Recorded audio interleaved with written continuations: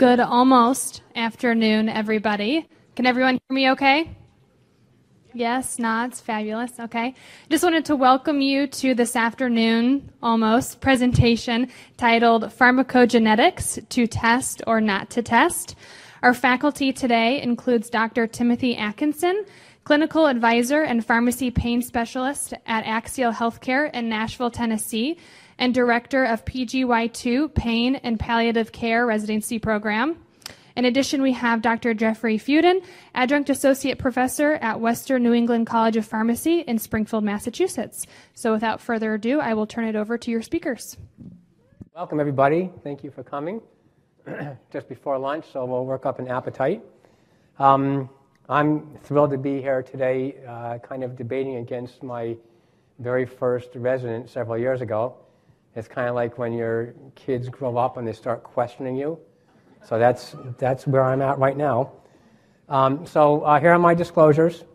If you want to get on that list, let me know. All right. So the learning objectives today are 3. So we have about 30 hours of information to get into 30 minutes.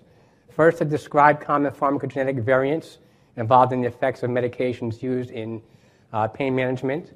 To delineate clinical situations in which obtaining a pharmacogenetic profile might be useful to treat pain, and explain how to develop individualized pain management regimens based on given pharmacogenetic profile, if appropriate. So I thought it would be good to kind of start with the fact that there are accessible guidelines that you can easily look up yourself. I don't have the time to go through the various guidelines with you today. So instead, I provided you with the links because I don't want to take up any of Dr. Atkinson's time, so you can appropriately bash me. What about common pharmacogenetic factors? So there are many. So there is a variability in response to various medications, not just opioids, but many drugs. We know that in the general population, there's between a 40 to 60% phenotype variability, so that's very, very large. And we also know that the cytochrome enzymes that are most frequently involved in these issues are 2D6, which is commonly employed in various opioids such as hydrocodone and oxycodone. Also a number of antidepressants, in particular SSRIs and SNRIs, oftentimes inhibit 2D6 isoenzymes. 2C19, so 2C19 is involved with citalopram metabolism. It's involved with carisoprodol metabolism to methylmethane and several other drugs. 2C9 would be celecoxib, 3A4. Oh my God, there's all kinds of drugs that affect 3A4, 1A2. Cigarette smoke. I don't suppose you have any pain patients that smoke cigarettes. And then CYP2E1, less common. And genetic differences impact about 25% of all drugs if we look at them more globally. So this is just to give you an example with the opioids alone, the kinds of issues that we're looking at. Codeine relies on 2D6 to be metabolized to morphine, which obviously is the active component. Hydrocodone 2D6 causes the more metabolism to more active hydromorphone, 3A4 to inactive norhydrocodone. And if you look below, oxycodone is the same sort of thing. So if you look at metabolism of phase 1 and phase 2, phase 1 would be the cytochrome metabolism, and you can see that many of the opioids do go through cytochrome system for metabolism, either to active or inactive or both metabolites. And then phase 2 pretty much avoids the cytochrome metabolism. They include morphine, oxymorphone, hydromorphone. Tapentadol has a wee amount of 2C19 and 2D6, but it's very negligible. And I'm just noticing now a drug that's missing there is levorphanol, which has no cytochrome metabolism at all. So if we look at the variants and we split them out, basically what it boils down to is you have to have a gene from your mother and your father. So this is how it works. You've got variant genes and you've got wild genes. If you have two wild parents, so to speak, then that makes you Don't let them loose in Vegas. If you have 2 wild parents, then you will be a wild phenotype, which means that you're an extensive metabolizer of the gene that we're discussing. So for each one of these cytochrome enzymes, 3A4, 2C19, 2D6, 2C9, whatever, for each one of them, you have 2 genes. If there's 2 wilds, you're an extensive metabolizer, which is considered normal. If you've got a wild and a variant, then you may be, let's say, a metabolizer, which could be 55 to 70% less. If you're a variant, you can be on either side of the spectrum, either very poor metabolizer or ultra-rapid metabolizer. So that's how it works. So if you're a poor metabolizer and you had the parent drug goes to, I used a capital M for an active metabolite, then you're not going to make the active metabolite. So if somebody that was on oxycodone would not be making a lot of oxymorphone. So they'd get some benefit from oxymorphone. They'd get most of the benefit from oxycodone. And if they were, and that's for 2D6, okay, because 2D6 converts oxycodone to oxymorphone. But if at the same time they were ultra-rapid 3A4 metabolizer, then they would take the parent compound of oxycodone and metabolize it to its inactive form. All right? So there's a lot going on here. An intermediate metabolizer we talked about, so they're going to make some active drug. Extensive metabolizer, again, this would be considered normal, and the ultra-rapid is just going to make lots of the end product, whether it's active or inactive. What this slide does is it splits out some of the variations.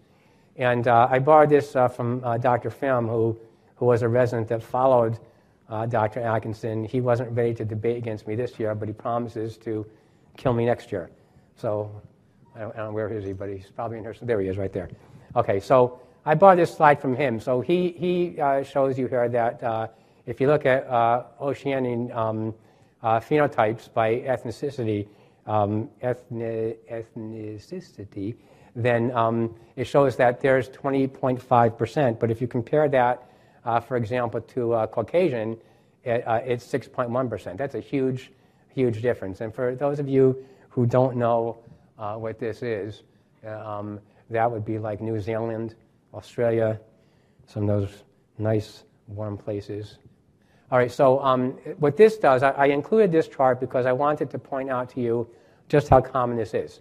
So you see the various different drugs here on the left column, all right? Very commonly prescribed tricyclics, fluvoxetine, paroxetine, fluvoxamine. Fluvoxetine, I'm going to point out, is a 1A2. So if you had to put a patient on SSRI and you were worried about the more common 2D6 or 3A4, then fluvoxetine would be a good drug to use because it's 1A2. Sertraline, citalopram, escitalopram, venlafaxine, all drugs that are commonly prescribed, bupropion, trazodone, so on and so forth. Now, I circled citalopram, venlafaxine, and bupropion for a reason. And the reason I did that is because citalopram relies on 2C19 for its metabolism, and so does carisoprodol. All right? And venlafaxine relies on 2D6 to metabolize it to its active form of desmethylvenlafaxine, which has most of the norepinephrine reuptake inhibiting properties, which is most important for treating pain. And bupropion is important because bupropion is 2B6, and 2B6 is going to be important in tramadol metabolism. So all these things can affect the dose selection, and really kind of bastardizes this whole concept of morphine daily equivalence, right? And I'm just going to like toot my own horn here for a second. I wrote this for and with the Academy of Integrative Pain Medicine. I mean, when I say hot off the press, Erica, my resident from last year, just picked these up from FedEx. They printed them. We don't have a whole lot of them, but you can pick them up. You can be sure they'll be put out on social media. The title of this is Opioid Dosing Policy. It's a white paper. Opioid Dosing Policy, Pharmacological Considerations Regarding Equianalgesic Dosing.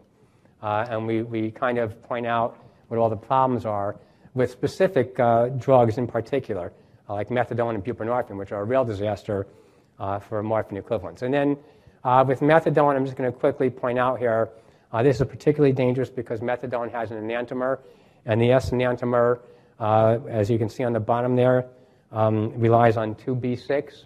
I guess you can't see the 2B6, but if you were a poor 2B6 metabolizer, then you would kind of be stuck in this parent drug, and that drug causes tordesillas. It's a bit of a problem, right? This slide here goes through various genes and how it affects various drugs. And again, I'm not going to go through them, but the references are there for you. You can pull that reference. This talks about antipsychotics, which ones have important predilection towards 2D6, 3A4, or 1A2, just to show you how ubiquitous this is. Some of the barriers to adapting these things in clinical practice are listed there for you. So I'm not going to read them in the interest of time. And here's some challenges, which we'll wrap up for you, both of these slides at the end. So if, I didn't read them for you line by line, but I promise to come back to these things. And then very quickly, a case here. I'm not going to go through this line by line either. This is a real case. It was submitted to the Journal of Pain Research. This was a patient that pharmacogenetically came back as a reduced activity with COMT, reduced activity for MTHFR, neither of which are cytochrome issues, but both of these enzymes are very important in order to treat patients with depression, and also they will be important in order for opioids to have maximum activity. So this is a patient that didn't respond to multiple medications.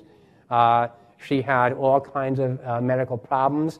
She had all kinds of problems with multiple trials of medications, and she didn't respond to any of them. So what did we do? We simply put this woman on, we wanted to put her on N-methylfolate, but the VA wouldn't pay for it because it's considered a food product instead of a drug. So I'm like, fine, we'll give her the more expensive leucovorin, which is folinic acid, the active form. So we gave her leucovorin. I believe we gave her zinc as well because it depletes zinc. Oh yeah, we did. It's on there, 220 milligrams. And her pain level went down from 10 to 10 down to 2 out of 10. All right, and 8 months later, she is stable with no medication changes. We did not have to give her opioids. All we had to do was give her leucovorin. All right, you're up, Dr. Atkinson. You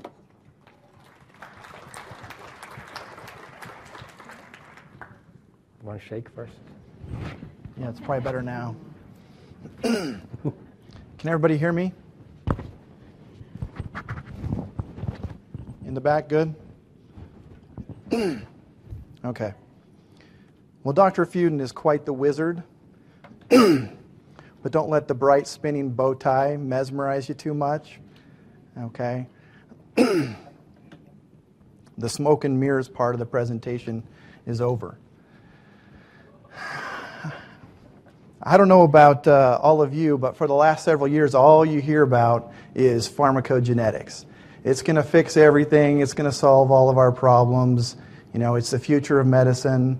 Well, it's not quite all cracked up to be what it's been advertised to be.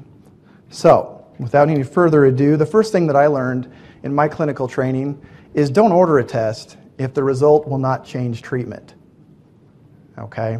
Well, let's just see what the effects are of ordering pharmacogenetic testing. And nobody really talks about how prevalent these, genetic variants are and how profoundly or how the lack of profound effects that these often have. So let's just talk about that specifically regarding opioids.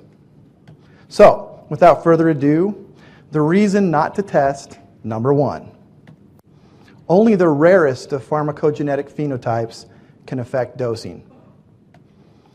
So this is a representation of the cytochrome system and how it metabolizes drugs.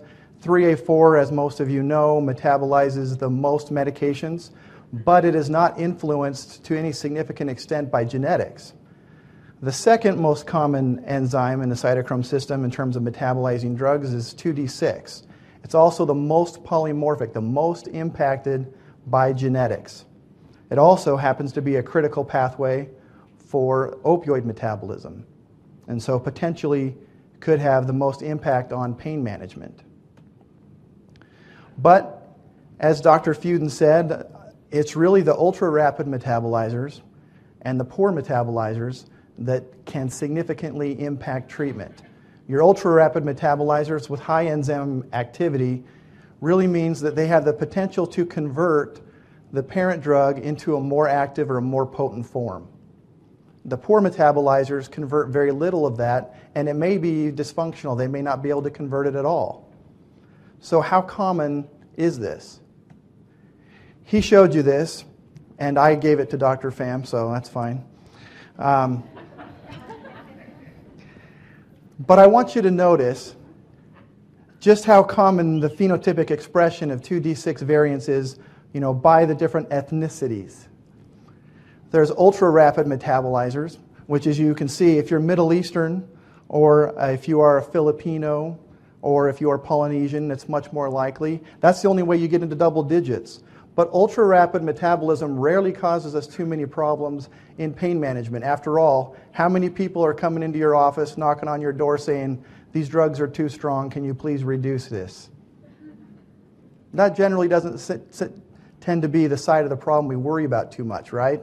Because that's ultimately what would happen, is they would get more out of the medicine. We all know what to do with that without a genetic test, right? You reduce the dose, you make some adjustments. You don't need a genetic test to tell you that. But the one that does significantly impact clinical practice, or at least has the potential to do so, is the poor metabolizers. These are the ones that we have been led to believe are out there. It's very prevalent. It's affecting practice. And these patients are not getting what they need to out of their medications.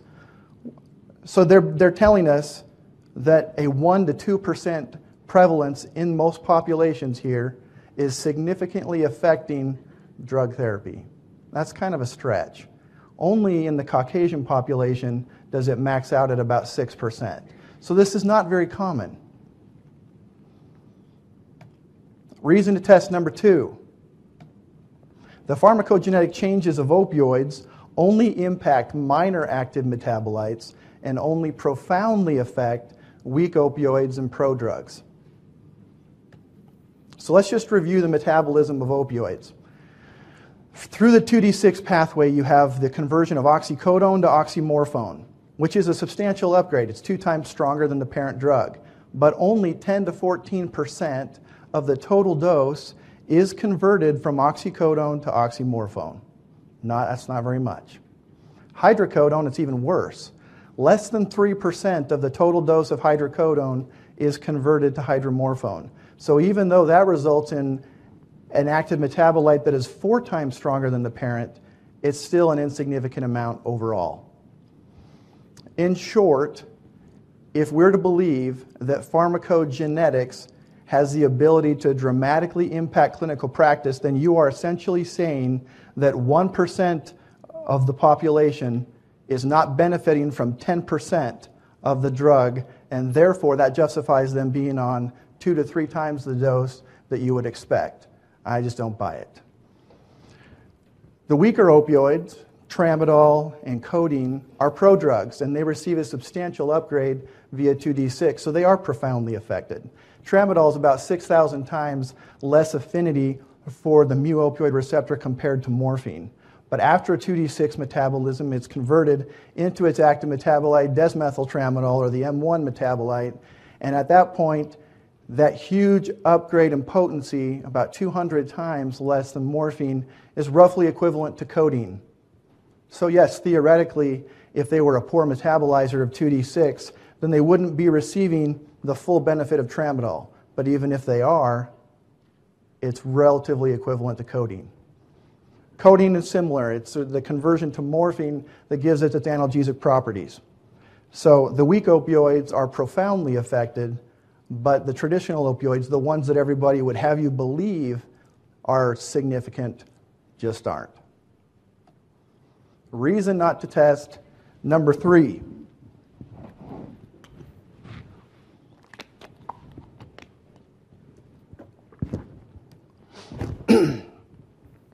So the mu-opioid receptor gene, there's a lot of mixed evidence on this one. It's exciting research because this is the mu-opioid receptor, this is the site of action, this is the binding site for all opioids, both those that our body produces naturally and those that are introduced via medications. It's involved in pain perception and opioid response.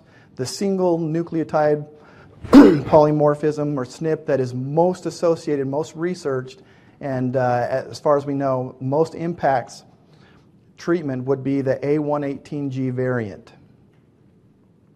So what does that look like? As you can see, the prevalence here, again, across different ethnicities. You have Caucasian, Israeli, Italian. The Asian population has been well studied across several different variants. And the wild type, or the AA gene here, is a normal response to opioid therapy. And AG is a variant that has a decreased response to opioid therapy, whereas the GG variant has a decreased response, and in those studies, there was kind of mixed results. There are 2 studies that show there's really no effect on dosing with the variants, and there was 2 studies that showed there was about a 30 to 50% increased requirement for opioid therapy based on that variant. The interesting thing is, based on ethnicity, it looks like the Asian population has a much higher incidence of this variant, whereas in most European and Middle Eastern populations, it seems to be, again, pretty rare. And so, having a decreased response to opioid therapy with the AG variant, that may be somewhat more common, but even the GG variant is still roughly 30% at best, an increased requirement for opioid therapy, meaning that it's no surprise that the evidence is mixed on this. And even the more common variants haven't resulted in changing a lot of the clinical studies into a more significant result. But don't take my word for it. Let's look at the guidelines. What do the guidelines recommend on this? Well, the guidelines that Dr. Fuden so graciously introduced to us recommend this as a level C or D quality evidence here. Let's see, is that any good? Let's go to the description here. Oh, it says evidence levels can vary. No prescribing actions are recommended. Mostly weak evidence, it says, possibly less effective. Dosing based on genetics makes no convincing difference. That's not enough to get me excited. Let's go back to the practical about what happens in clinic, okay? This is what patients say to us in clinic. I think I'm immune to these medications. My body processes these drugs differently than other people. Boy, doctors are always surprised at how much higher doses I need to receive relief. Opioids just don't seem to affect me like they should. You know, we all want to give patients the benefit of the doubt, right? We all want to believe our patients. And you know what? If they tell you that they're not metabolizing it correctly, that's wonderful if they have the test, and it shows that. But they generally don't, do they? So instead of automatically saying to ourselves, perhaps this is the 1% of patients that has that genetic mutation where they don't get 10% of the drug response, and that would then warrant 2 to 3 times the amount of opioid that I feel comfortable prescribing to them. Perhaps instead of saying that, we should just be saying, you know, maybe this just isn't the best medication for you. Back to you, Grandpa.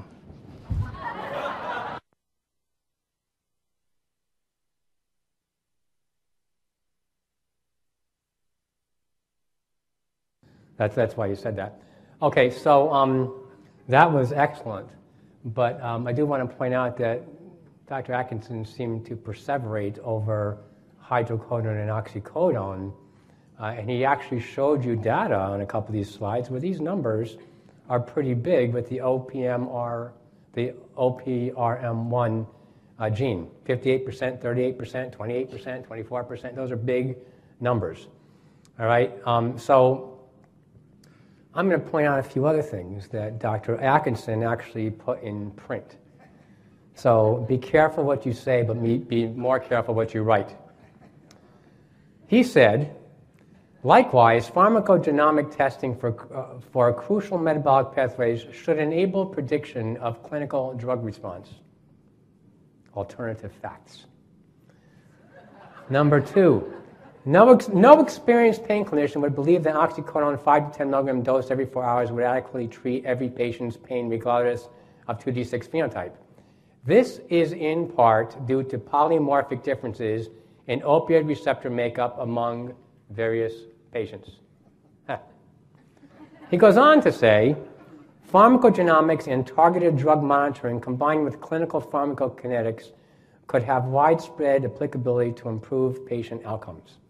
Now, I want to remind Dr. Atkinson and any of my previous trainees that the Stratton VA PGY2 residency program is like the Hotel California. You can check out, but you never really leave.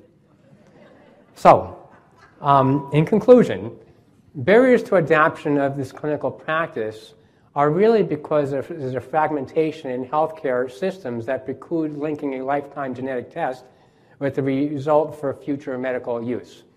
So yes, it is a relatively early science. The other issue is that there's an inability to share electronic medical records for all sorts of reasons. It would be great. I mean, there are some models where community pharmacists are actually getting the results of the tests and adjusting therapy under collaborative prescribing agreements in various places throughout the United States. So it could be a vital link to adjusting medication dosing or selecting alternative medications. In some cases, could help advocate for non-formulary medications because the cost of multiple trials, if you give the right drug up front, is probably cost-effective. Testing should be done preemptively. We shouldn't wait for the patient to come in and complain. If you have a really good handle on some of these enzymes, if we're talking solely about cytochrome, I agree. Sometimes you don't need to do the test. It becomes obvious if the patient had an issue with 6 different drugs that are indicated for 6 different indications, and they all have a common enzyme. I agree that it might be wise to just trial a drug that goes to a different system that the patient might benefit from. So those are some issues. The challenges for implementation is an absence of universal definition for a process required both to interpret the genotype and to translate that genetic information. There is a need for recommended drug gene pairs to implement clinically today, and we really don't have that. And there's been clinician resistance to considering pharmacogenetic information. And based on what Dr. Atkinson just said, he's going to be the president of that club. And then, of course, there's the expense. And there is expense with this, but it begs the question, what's the expense of not doing it over time? So that's it. I think if you have any questions, you'll probably need to come up and ask them, although nobody's clamoring to get in here, so I guess we can take a couple of questions. Yes? I do want to mention that I do have a few of those morphine equivalent things if you want to come up here. Question? Well, a comment. I'm a huge believer in don't test if you're not going to do something about it. But, and I have a high level of skepticism. I have a 35-year-old daughter who's an ultra-rapid metabolizer. And I know how difficult it has been. She doesn't have an age. She has OCD. And I know what killed her life has been trying to get the right medication for depression. Because nobody can believe the amount she needed. That she would actually go into serotonin withdrawal if she missed a dose. So I don't think it's something that ought to be done for everybody, but I do think that for some patients it makes a huge difference. I think that all of us agree. I mean, I don't think that it should be ordered for everybody. I think that if it was very, very inexpensive, I mean, it's not that expensive anymore, but if it was very, very inexpensive, then I believe that everybody should be genetically tested because it would help guide therapy from birth forward. And over the course of one's lifetime, it would certainly be cost effective. So if we did it preemptively, that's one thing, as long as it was cost effective. I mean, people test infants for some ridiculous things that are like less than 0.01%. Right? So if for $200 you could do a panel of genetic testing, to me it makes sense. But I agree. You know, fast forward, the patient is now 30 years old. Is it worth ordering a genetic test just for the heck of it? No, I don't think that it is. I think that we have to have a reason. I don't know. I think that Tim probably feels the same way. Yeah, I do. And I would say that I intentionally avoided other classes of drugs and other enzymes, other genes where the evidence is much stronger. Just picking out those where it was, there was a stronger argument. But in terms of antidepressants and antipsychotics, There certainly, especially with multiple gene studies, there's a much better evidence. Okay. Yes. Yeah, your slide indicated that less than 3% of hydrocodone is metabolized to hydromorphone. Mm-hmm. That's not consistent with what I've read. I've read 20 to 25%. How accurate is your, how long ago was that number? That was one of the most recent pharmacokinetic studies. What is that abuse deterrent hydromorphone that just came out? Or the hydrocodone. It was Hyslinga. If you look at the pharmacokinetic studies that help Hyslinga get approved, then that's where you'll see that. And you could make the argument that that was a much lower rate because it was extended release instead of immediate release. I mean, there's a lot of studies that have looked at hydrocodone to hydromorphone. Less than 3%. 40% is high. Less than 3% is low. The studies that I've read over several years, it's around 2% for hydrocodone, and it's around for hydrocodone to hydromorphone. 2%. Yeah, it's around 2%, and for oxycodone we usually say 12%, but I think you said 10 to 14. Mm-hmm. So I think we're in agreement with that. But yeah. So the study that Tim is quoting did come from the extended release, and I don't really know how. I think it's kind of different because the kinetics are different of extended release as it is, compared to IR. So you're not going to see the same outcomes because the peaks are different, the peaks and troughs. So you're not, you know what I'm saying? On the back end of it, you're not going to see the same metabolite. I just remembered much higher conversions. You kind of see that in your drug screen metabolites.